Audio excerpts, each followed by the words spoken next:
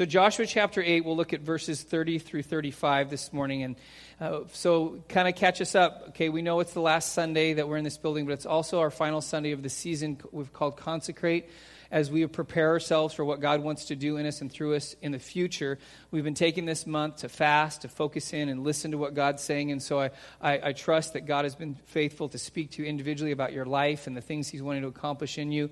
But today we come to kind of the last stage of this journey as we've looked through the first 8 chapters of Joshua, and we've looked at Israel's journey as God led them to this land He was giving them, and the transition that they went through. There's so many things that we've been able to glean from their journey that really kind of mirrors what we're experiencing as a church family. And so we've walked our way through that, and now we find ourselves in Joshua chapter 8 this morning. And I want to talk about something that's extremely important, and that is remembering who we are. In a moment, I'm going to read from the passage. You're going to see that as Israel was on this journey, they came to this place where they were getting into the land that God was giving them. They were about to really go full force in. And God stops them and does something very important because they have to remember who they are before they can move forward. And one of the things that we do as individual human beings, and then as well churches do it as well, is that if we struggle with understanding who we are, then we will struggle with understanding what God's called us to do. And what we end up doing, instead of truly being honest about what we are and what we're supposed to be, we try to pretend to be something that we're not. We try to borrow from here or copy this over here because we have no true identity on our own. And the danger for us as a church family is as we move forward into something new, a new name, a new identity, a new location, that there's a danger that we could default back to, well, let's just do what we know is familiar, is the past, or let's just pick up on what we've seen other churches do, and let's just plug that in, and then somehow try to find our identity in that. That's not what God's been doing over the last couple of years. He's actually been honing us in and focusing us in on saying, this is who I've called you to be. And so this morning, I want to take some time to talk about that as we move forward. Because this message this morning it's not like a goodbye message, because we've talked about the church is not this building. We're not defined by Shasta. Now, I know it's easy for me to say I've been here for like a little less than 2.5 years, and so for some of you who've been here for over 20, this has kind of defined what the church has been for you. So there's, with the excitement of the future, there's also kind of the sadness of leaving what was familiar in the past, and so I apologize. I have no sentimental connection to this building whatsoever, so you won't see me shed a tear, and I'm not wanting to be insensitive to you. So this is not like, okay, saying goodbye, we're not going to sing Friends or Friends Forever, we're not going to, it's no, you know what, God is turning the page and we're moving forward.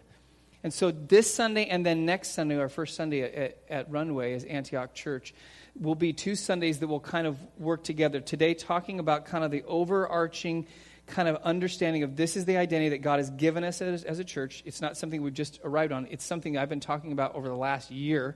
And then when we get to next Sunday, we'll talk about the specific DNA that God has infused into us as Antioch Church and what that looks like for our future. Why is identity so important? Because when you and I try to do something that we're not, it usually leads to failure. I just mentioned, David didn't go out on the battlefield to face Goliath as a soldier. He did it as a shepherd. That's why he was victorious, because God was using what he had gifted David to do. When I was younger, I've shared that I had a very short baseball career. It lasted 1 season. And there were a number of things that happened during that season that were kind of identifiers like, you are not a baseball player. Don't pretend to be. I've shared the story how I was literally knocked out cold by a ground ball to the outfield. That's a sign. Maybe you shouldn't be playing baseball. Another one of those moments was when my coach, a couple games in, he's trying to figure out who's good at what position, so he's putting players at different positions. We're practicing one day, and he decides to try me out as catcher. Now, I've been tall, but I don't have a lot of meat on my bones. And so usually to be a good catcher, you got to have some muscle behind it. And so he says, let's try out a catcher. I was a pretty small kid. And so I said, I don't think I can do it. He goes, yeah, let's try out. So I suit up.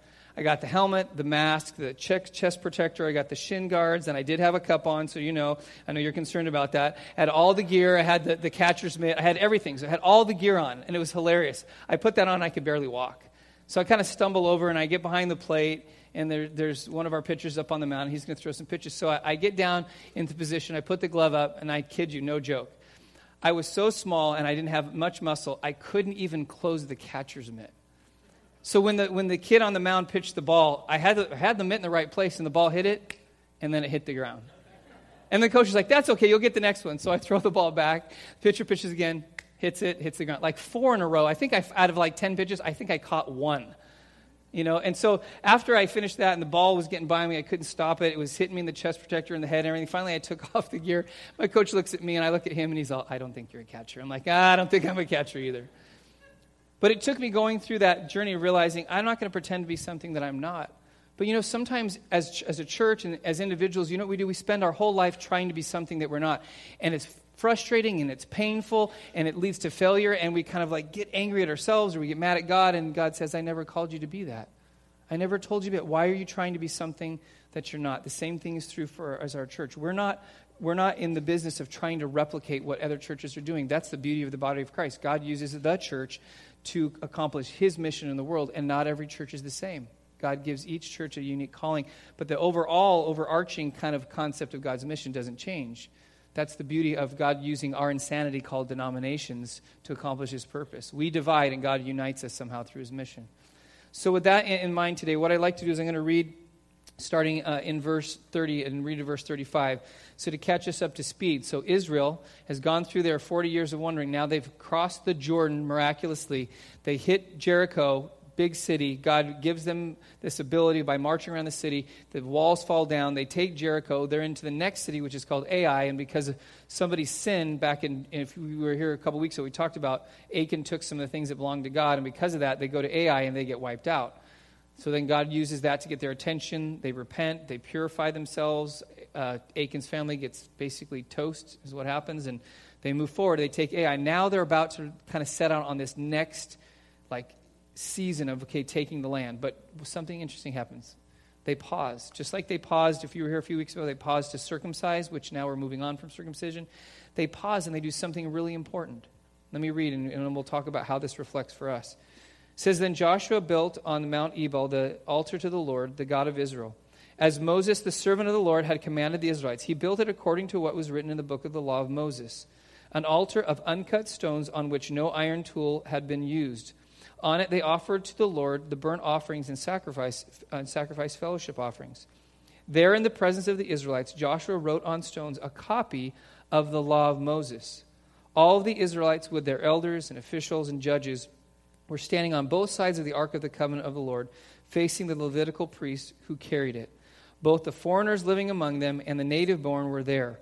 Half of the people stood in front of Mount Gerizim and half of them in front of Mount Ebal, as Moses, the servant of the Lord, had formerly commanded when he had gave instructions to bless the people of Israel. Afterward, Joshua read all the words of the law, the blessings and the curses, just as it was written in the book of the law. There was not a word of all that Moses had commanded that Joshua did not read to the whole assembly of Israel, including the women and children and the foreigners who lived among them. This is extremely significant. They are about to go into this land fully. They're about to take more cities and more territory. And God pauses them, and Joshua takes time to write down what has been the defining document or the defining words by God of who they are as a people. It's called the law. So Joshua goes back to what God had given Moses to give to Israel and goes and reads the entire law back to them as a reminder.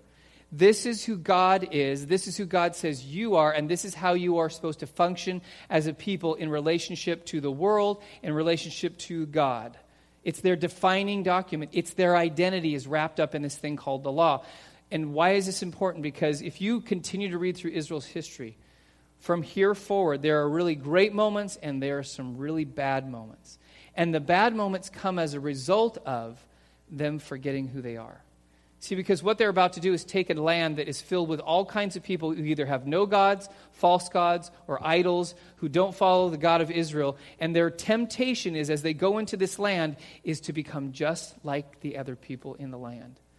In fact, God many times says, hey, don't start intermarrying, don't start embracing their gods, don't go down that road because you're not going to be my people. You're going to get sidetracked, you're going to get distracted, you're going to lose a sense of who you are, but they continue to do it over and over again. In fact, if you read on their story, it's really interesting. In one point, God had set it up that God was the king of Israel. That was the whole point. He was their king.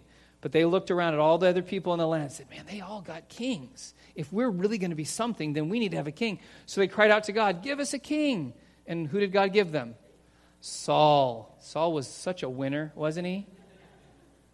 God never intended for that, but he allowed that because that's what they wanted to do. And this is important for Israel because God is saying, listen, you need to remember who I said you are. You need to remember who I am. You remember your identity because it's going to be challenged at every point.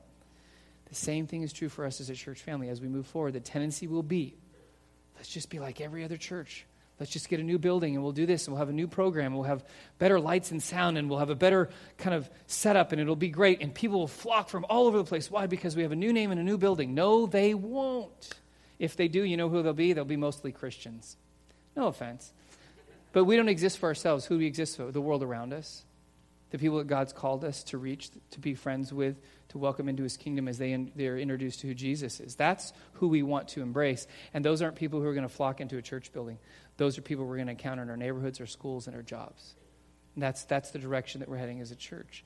So what I want to do for the next few moments is remind you of who we are as a church. This is something that if you've been here over the last year or so, this will be the third time on a Sunday morning I've talked about who we are. If you've gone through a line, you've heard it in detail about the key things. There's 3 key elements that define who we are that are what God has purposed for his people that we are embracing as a church family. And so I want you to hear those. But kind of the synopsis, the one statement that defines who we are is this. As a church, as Antioch Church, remembering who we are, this is who God says we are. We exist to join God in the reconciliation of all things back to him through Jesus by making disciples like Jesus so that people from all nations worship Jesus. So in a nutshell, and I'll kind of make it in a more simplified form, it's 3 things. It is the concept of reconciliation, which is with Jesus, discipleship, being like Jesus, and the ultimate result of that is glory or worship of Jesus. So those 3 things, with Jesus, like Jesus, glorify Jesus, that defines who we are. That's our identity. That's what God has said you're supposed to be. And so this morning, I want to talk about what do those 3 things mean. Now, for some of you who are really proficient and memorize everything that you heard, this is going to be total review. For the rest of us who forget what we ate for breakfast, this will be like it's the first time we've ever heard it, right? But this is important. We need to know who we are so that we can embrace what God has called us to do in our city and our world. So the first concept that we are as a church is the concept of reconciliation with Jesus. And the best passage that I think defines what that looks like is what Paul writes in 2 Corinthians chapter 5. Let me read verse 17 to verse 21.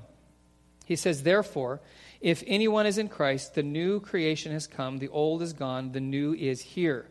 All this is from God, who reconciled us to himself through Christ and gave us the ministry of reconciliation, that God was reconciling the world to himself in Christ, not counting people's sins against them. And he has committed to us the message of reconciliation. We are therefore Christ's ambassadors, as though Christ were making his appeal through us.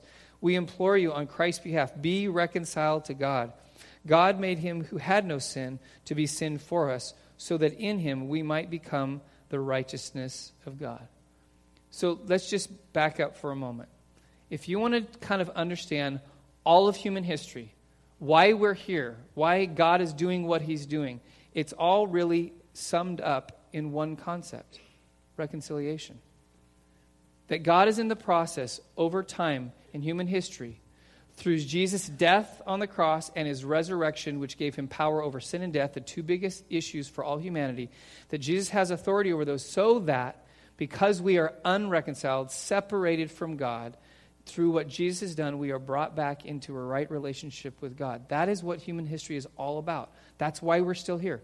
That's why Peter talks about in his letters, he says, listen, God is patient, not wanting anyone to perish, so that people can come to the knowledge of the truth of who Jesus is. So all of the reason why we exist as a church, why human history is still unfolding, why Jesus hasn't returned, why is because God is in the process of reconciling all things back to himself through Jesus. That's why we're still here. And he invites us as his church to be a part of that, to be ambassadors, to experience reconciliation firsthand. So there's 2 key things about this that and just real briefly want to kind of understand, is that first of all, you and I need to understand when it comes to reconciliation, we have to be reconciled to God as individual people. That means that from the moment that we're born and into this world, we make decisions that cause us to be in an unreconciled state with God. It's just like what Adam and Eve did thousands and thousands of years ago. God sets up this system and says, listen, I want to be with you. I want to be your God. And in fact, he used to walk in the Garden of Eden with Adam and Eve. But he also loves people enough and is gracious enough. He gives us the capacity to choose to accept him or to reject him. Adam and Eve, if you know the story, they chose to say, you know what, I'm going to try it my own way. I'm going to be my own God. I'm going to do it my own way. I'm going to eat the fruit that you said not to eat. And we know how the story goes. And since then, we've all been making the same decision. Millions and billions of people throughout time have made that same decision. I'm going to do it my way. So because God loves us, instead of giving up on us, he sends Jesus to reconcile us, to take our sin, our rejection of him, our rebellion on himself on the cross. That's what Jesus did, paid for it.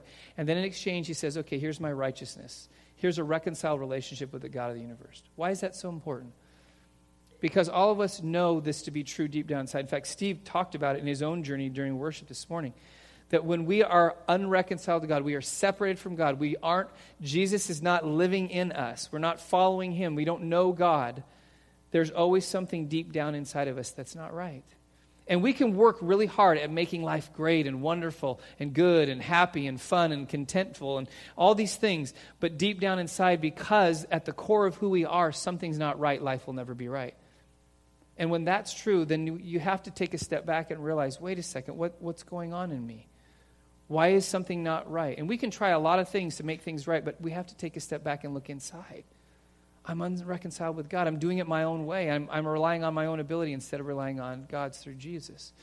It's not unlike probably, a long time ago when Kim and I were first married, her car wasn't functioning right, it wasn't working, and so I was taking it to the mechanic, and so I drove it out of the driveway because Kim had said, yeah, something's not right, and so I was heading off to the mechanic, and as I pulled out of the driveway, I could tell the engine was really loud, but there wasn't a whole lot of power to back it up. It was like yelling really loud, like, hey, I'm really powerful, but there was nothing to it.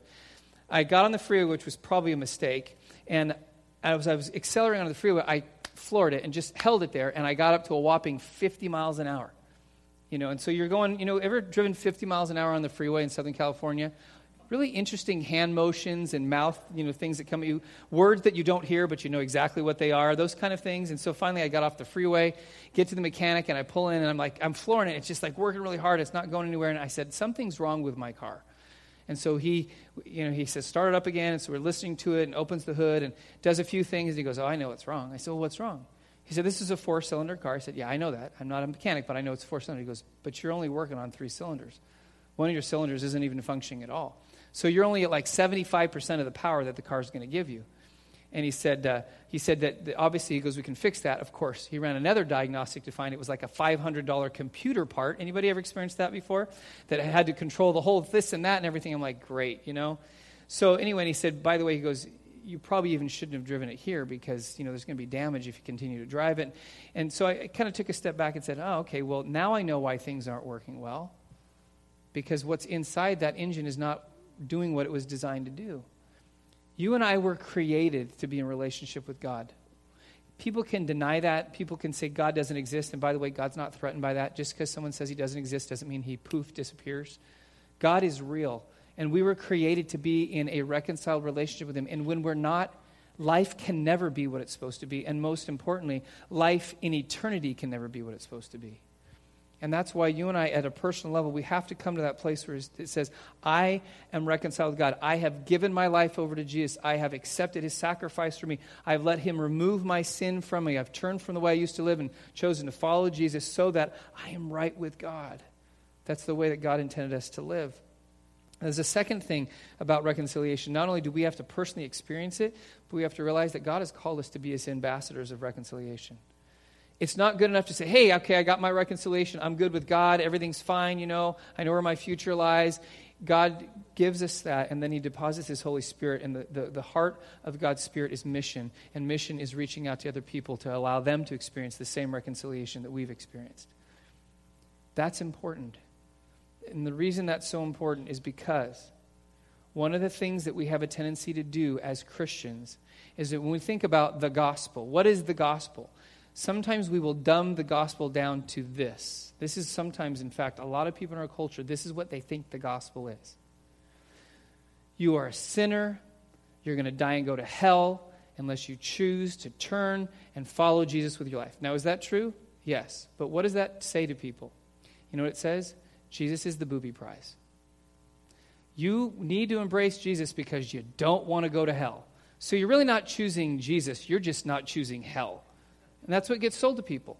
And so what happens is, instead of saying what kind of a bigger picture of the gospel is, God created you, and he loves you, and he wants you to live the life he purposed for you, but that can't be accomplished apart from him. And because you've chosen to be unreconciled, he didn't somehow write you off. He said, I love you enough that I'll actually send my son to make it right so that you can be in a right relationship with me, so that your life can be truly living in this life and can last forever in eternity with me. No mention of hell. Does that mean that, we should just downplay hell? No, hell is a reality and it's real. The problem is that so many times we tell people that following Jesus is just about avoiding hell.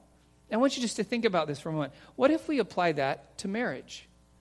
What if on your wedding day, guys, you're sharing your vows to your wife, and out of your vows you say, listen, I got turned down by all these other women who are really much more beautiful than you, so you're all that I'm left with. Would that go over very well on your wedding day? No, I don't think you'd be married. But that's exactly what we tell people Christianity is about. You just don't want to go to hell, so you get stuck with Jesus. No, Jesus is option A. If we understood that, the gospel really is good news. It's that there is a way to live reconciled. There is a way to live the way God purposed for you. There is a way to secure your eternity because what God has done for you. All of that is true. And by the way, the added benefit is you don't have to go to hell. That's good news. See, that's reconciliation, and that's what the gospel is, and that's why God has called us to be a people who are ambassadors of reconciliation. That means we actually have a good message that is actually good news that we really want to tell people about. Why? Because we're excited about ourselves. Look at what happened to me. Look at what God did for me. Look at what Jesus has done in my life to change and transform me. Look at the forgiveness. Now that even though I'm not perfect, God still works in my life, and Jesus brings his forgiveness. Can you imagine what that would sound like to somebody else? Like, wow. Either you've had too much coffee or something real happened in your life, and I want to know more about that. If you and I were to understand, we truly would be ambassadors of reconciliation. That's what God has called us to be as a church. We are ambassadors of reconciliation for Simi Valley, for our country, for our world. And there are billions of people around the world that are still unreconciled with God, and he's called us to reach them. Then the second kind of element of the identity is not only with Jesus and reconciliation, but then like Jesus, and that's this concept of discipleship. And discipleship is what we glean, obviously, from the scriptures. Jesus made disciples. He called his original 12 disciples, and then in Matthew 28, he made it very clear.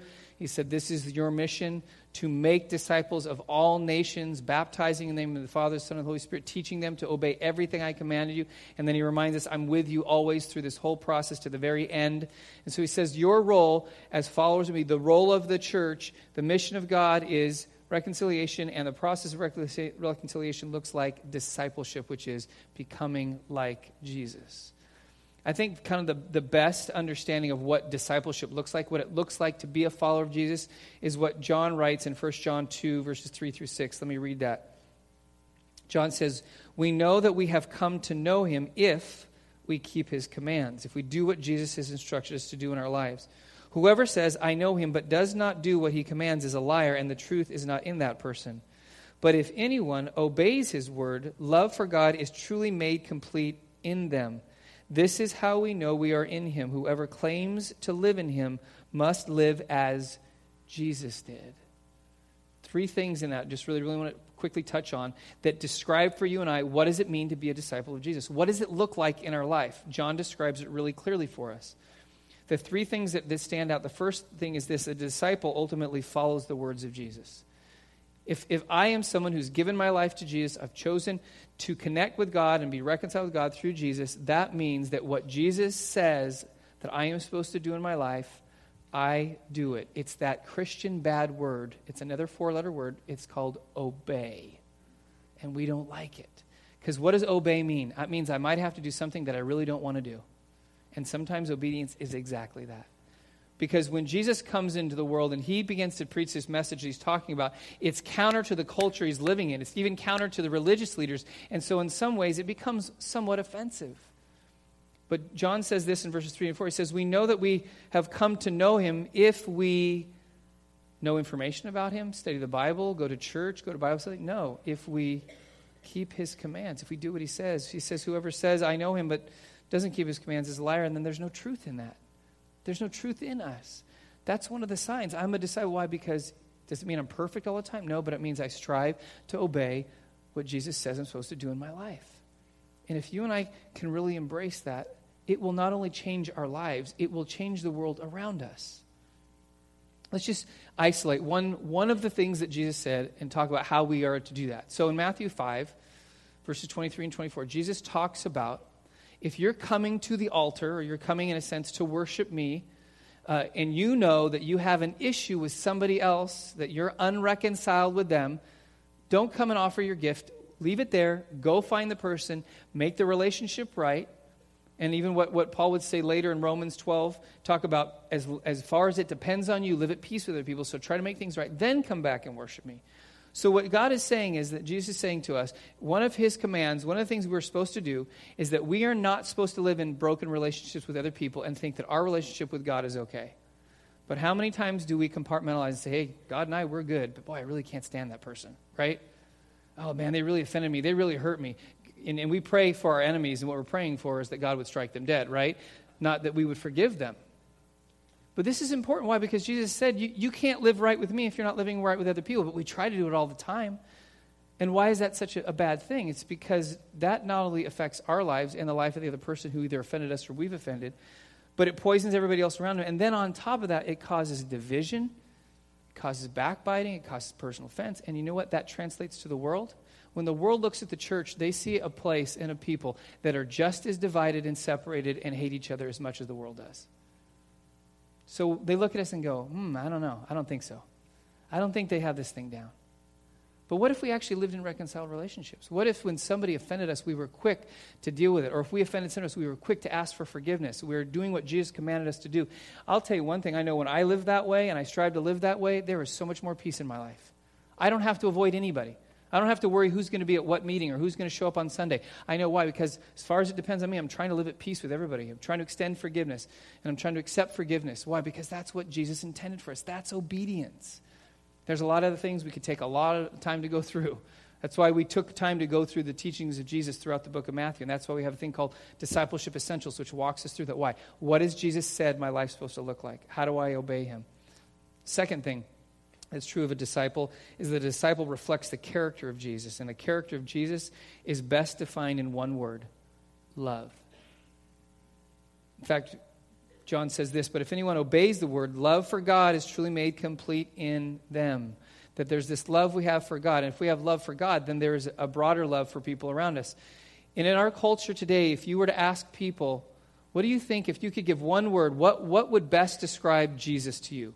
Most people who don't even go to church would say love. The sad part is, if you asked the same question, said, what would you say if there was one word to describe the church to you, what would it be? Most people wouldn't say love. What would they say? Judgmental. That's the primary word.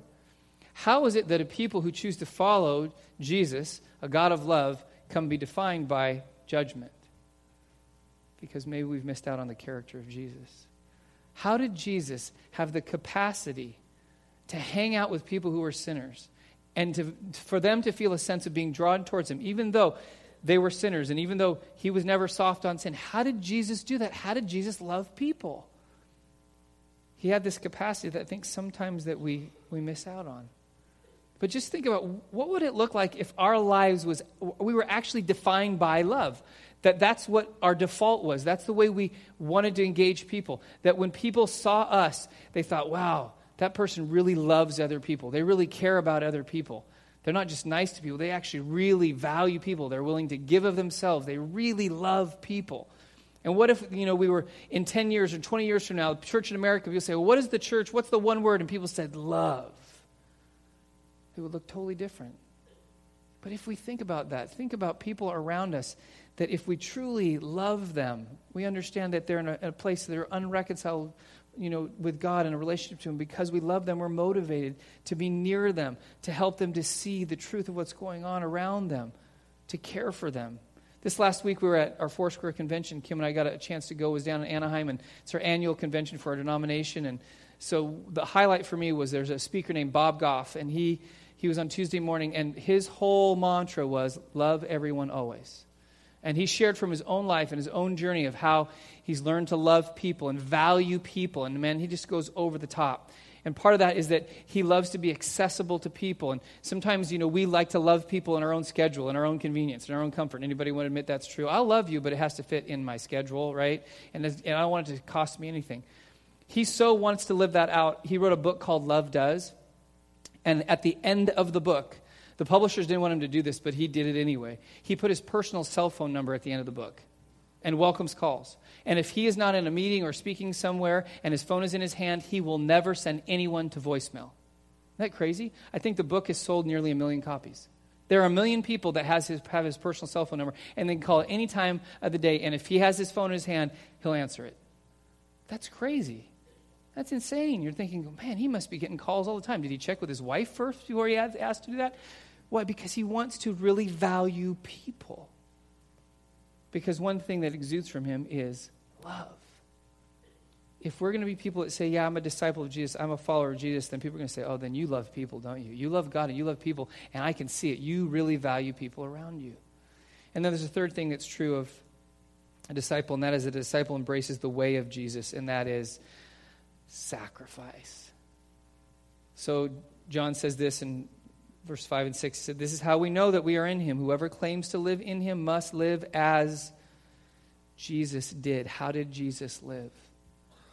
Jesus, who was God, chose to be human, to suffer, to ultimately lay down his life for you and I so that we could be freed from our sin, be forgiven for it, so that we could have power over sin and death because he defeated sin and death through his death and resurrection. He was willing to sacrifice himself for our behalf. That is the way of Jesus. And he calls us to do the same, to live a life of sacrifice, to be willing to give our lives away for the sake of people, for his sake in the lives of people all around us, to not worry about our comfort and our convenience and what's easy for us or what we want or what we think that we need all the time in life.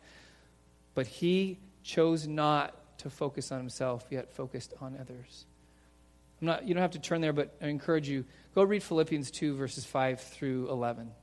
Paul says this in verse 5. He says, your attitude, your mindset should be the same as Christ Jesus. And then he defines how Jesus humbled himself to be human and to die on a cross.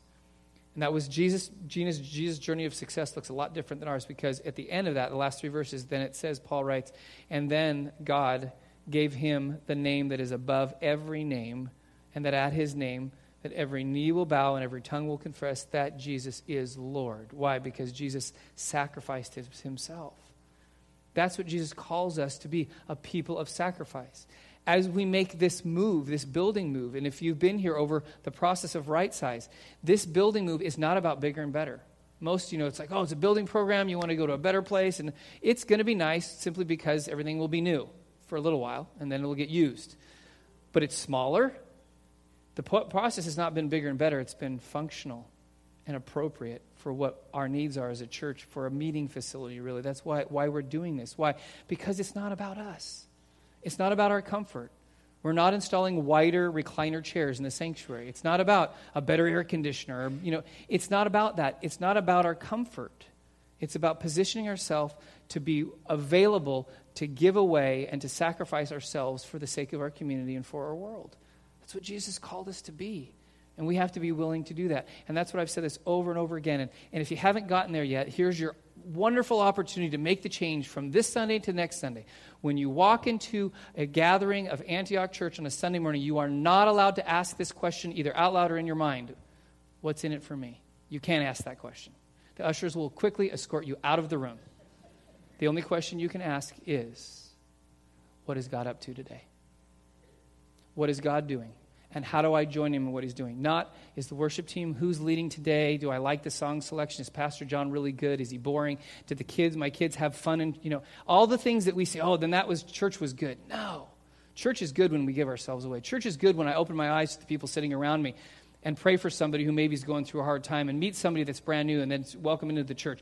That's a good day. Why? Because it wasn't about me. I know at the end of the day, when my life hasn't been about me, I am so happy. When it's been about me, I am absolutely miserable. If you don't think that's true, ask Kim. She'll tell you. Days that are filled with sacrifice are usually the days that are most fulfilling. Jesus knew what he was doing, and he always called us to. And then finally, the concept, the overall concept now is also glorify Jesus, which is the concept of worship. So the ultimate outcome of this is this concept of reconciliation. So people with Jesus reconciled back to God. And the way that looks like in our lives when we're reconciled is that we become his disciples. And the ultimate outcome of reconciliation and discipleship is worship. It's making God look good. It's glorifying Jesus. It's lifting him up so that we don't take the glory or we don't take the credit, but Jesus does of what he's done in our life. And so just real briefly, if you were here a number of months ago and we talked about this, the concept of worship is a beautiful picture that I think sometimes we lose. And maybe as a church, as we move forward, we need to change the language that we use, because we always say worship, and when we say worship, we're defining a 15 to 20 to 30-minute time on a Sunday morning where we sing songs. Isn't that worship, right? When does worship start? When is worship over? What worship songs are we singing? And somehow we say, okay, now that worship's done, worship is never done. But worship is everything.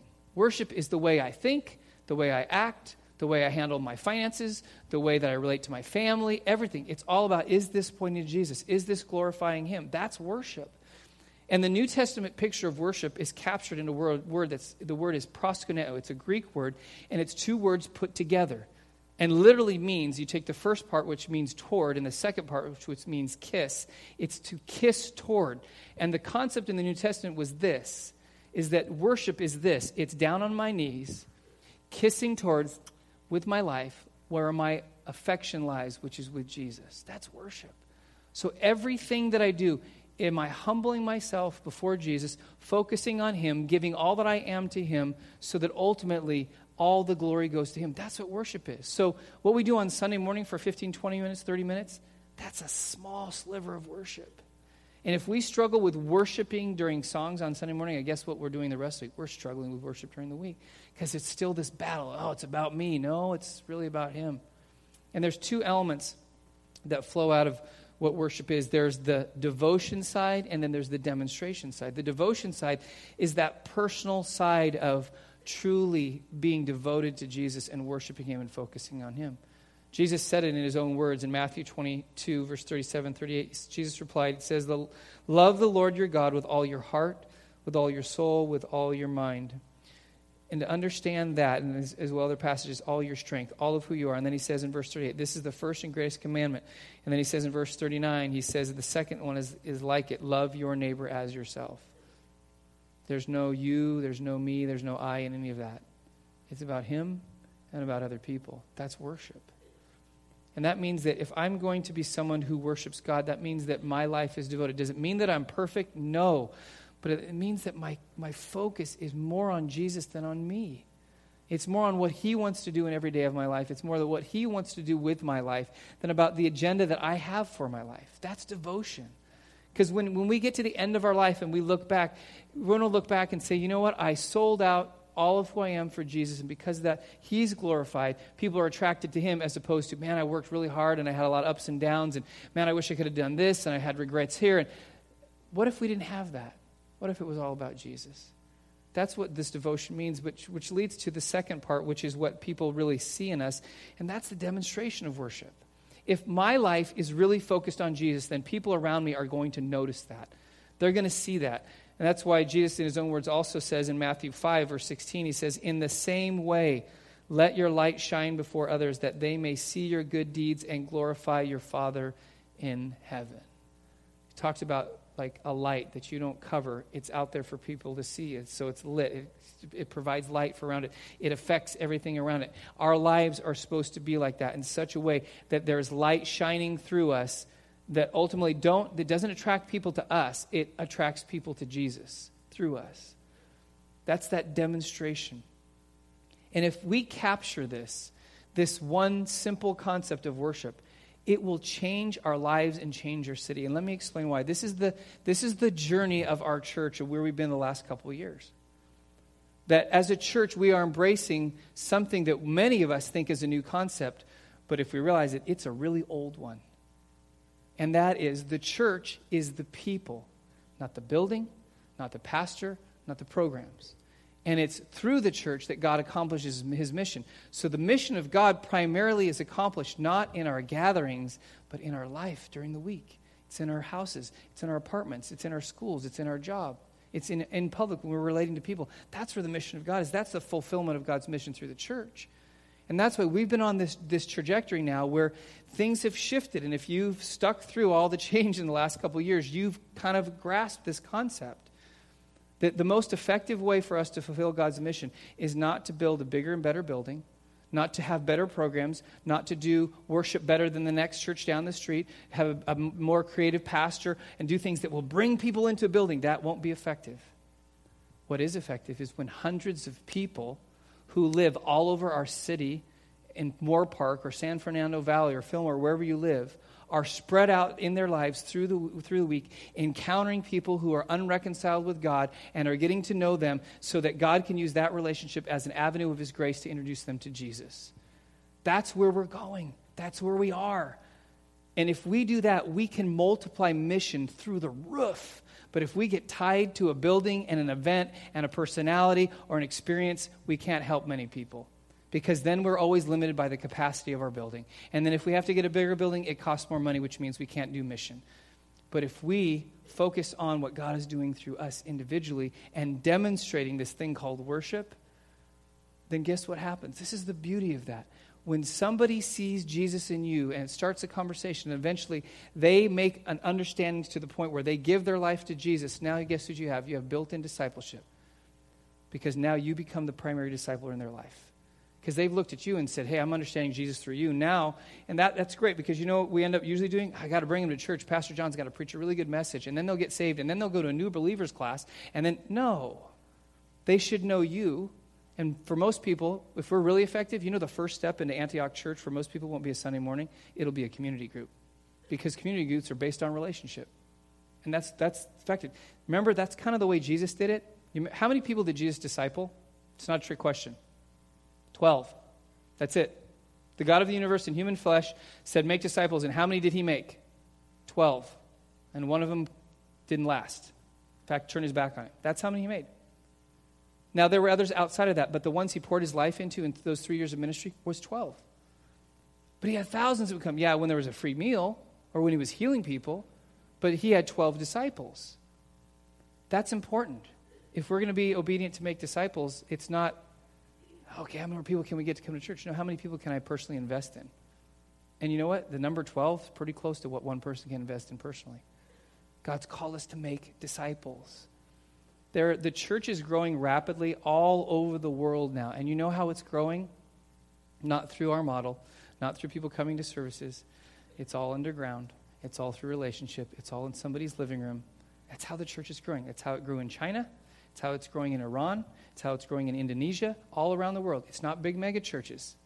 That's what we're kind of like, that's our thing in the United States. Now, around the world, it's effectively growing one person at a time, one relationship at a time. Maybe the world knows something that we've missed. God's called us to invest in relationship. Let me close with this.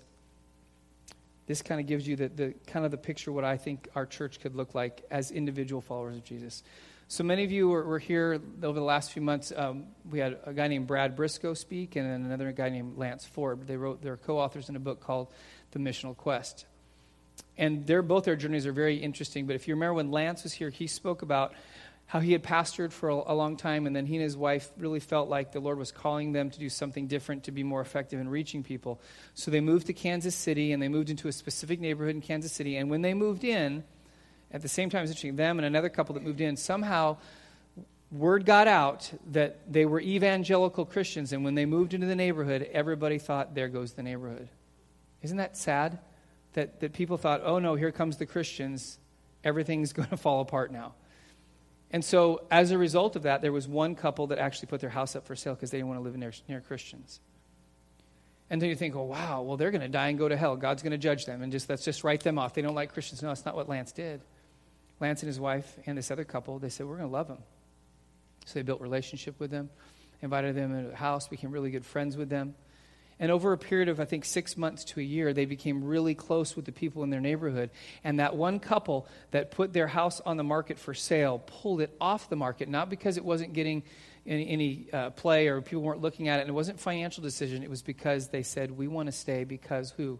Because those evangelical Christians. We want to stay because they're not like we thought they were. They're actually pretty decent people, and they actually love people, and they actually care for people around them. And Lance began to redefine for the people in his neighborhood what it meant to be Christian.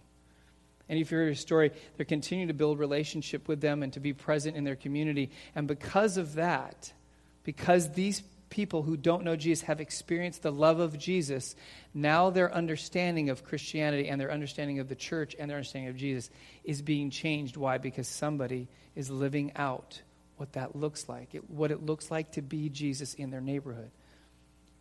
We're about 350 people. What if 350 of us lived that way? Just think about what our city would look like. Just think about what your neighborhood would look like. If your neighbors knew that you love them, that when you walked out, you were the one that everyone like, wow, they really care about. I see them walking around the neighborhood picking up trash and picking up somebody's dog droppings and really taking care of other people. I saw them up the street with the elderly lady who couldn't mow her own lawn, and they were taking care of her. I see them bringing somebody's trash cans. They're always out in the neighborhood talking to people. Can you imagine if all of us lived that way? Simi Valley would be a different place. What if all the Christians in our city lived that way? Simi Valley would be a different place. There'd be a lot more people who follow Jesus in our city. Moore Park, San Fernando Valley, Fillmore, wherever you drive from, Thousand Oaks, Newbury Park. God could do that. God did do that. God is doing that. If you and I are willing to say, okay, this thing called mission, it's the church's responsibility, and I am the church. We are the church, so that's my responsibility to live this out. That's who we are. That's who we're becoming. So when we make this transition, I'm going to pray and close in a moment. We're not just changing addresses. We're not just changing names. But we are actually embracing an old, new identity that God has given to us. And I cannot wait to see what God wants to accomplish and will accomplish through us in the future. My prayer is our city will never be the same. Not because, we're the only show in town. No, there's a lot of wonderful, incredible churches in our city that God is working through right now for our city to be different. And then beyond that, for our world. For our world, God's called us to reach people, different ethnicity, different background, and they're in our city, and they're around the world. But if we will see that God has called us to be about his mission, and ultimately that demonstration will glorify him and people will be drawn to him, then this is what I'll close with. This is what I am looking forward in my life. The highlight of the beginning of eternity for me, I'm hoping will look like this. That as we are taken up into heaven when Jesus returns, and we are standing in that throne room that you hear about in Revelation, around the throne, and Jesus is on the throne, and we're worshiping him, then I'm going to peek a little bit. I'm going to open my eyes, and I'm going to look around the room. And the highlight for me will be to look across the room and see 1, 2, 3, 4, I don't know how many people that before they knew me, they didn't know Jesus. But when they met me, they met Jesus through me, and because of that, they're standing in the throne room of heaven. They're with Jesus for eternity. They're living out forever the fulfillment of why they existed. And I had one little piece of that. If it's just one person to heaven, then it's all worth it. Can you imagine what that would be like if your life impacted the person who lives next to you right now, who apart from you, they don't know who Jesus is, but God put you next to them so that they could know him and they could be with Jesus forever. Is that incredible? Is that incredible? That's what God's called us to. And that's where we're headed. Let's pray together. Lord Jesus, as we conclude our final gathering here at Shasta, we thank you for your power, your ministry through this place and these people for all these years. Lord, the thing that's always been true about this body of people, whether they've been called Sunrise, New Hope, or now Antioch, is that whether we knew it or not, you've always been the Lord of the church. And because of that, as you move us forward, this move, this name, this identity, it isn't about us. It's about you. And I pray, Lord, that as we make this transition, that we would leave those things behind that belong in the past. And that as we let go of those things, our hands and our hearts are wide open to embrace the future that you have for us together. so that, Lord, we're not just going to go occupy another building or address, but we will see ourselves and we will know that we are new as followers of you, that we are new in the identity you've given us as a group of people who follow you called the church. And the result of that, Lord, there will be something new that you will do in our lives that will impact our city and our world. In Jesus' name, amen.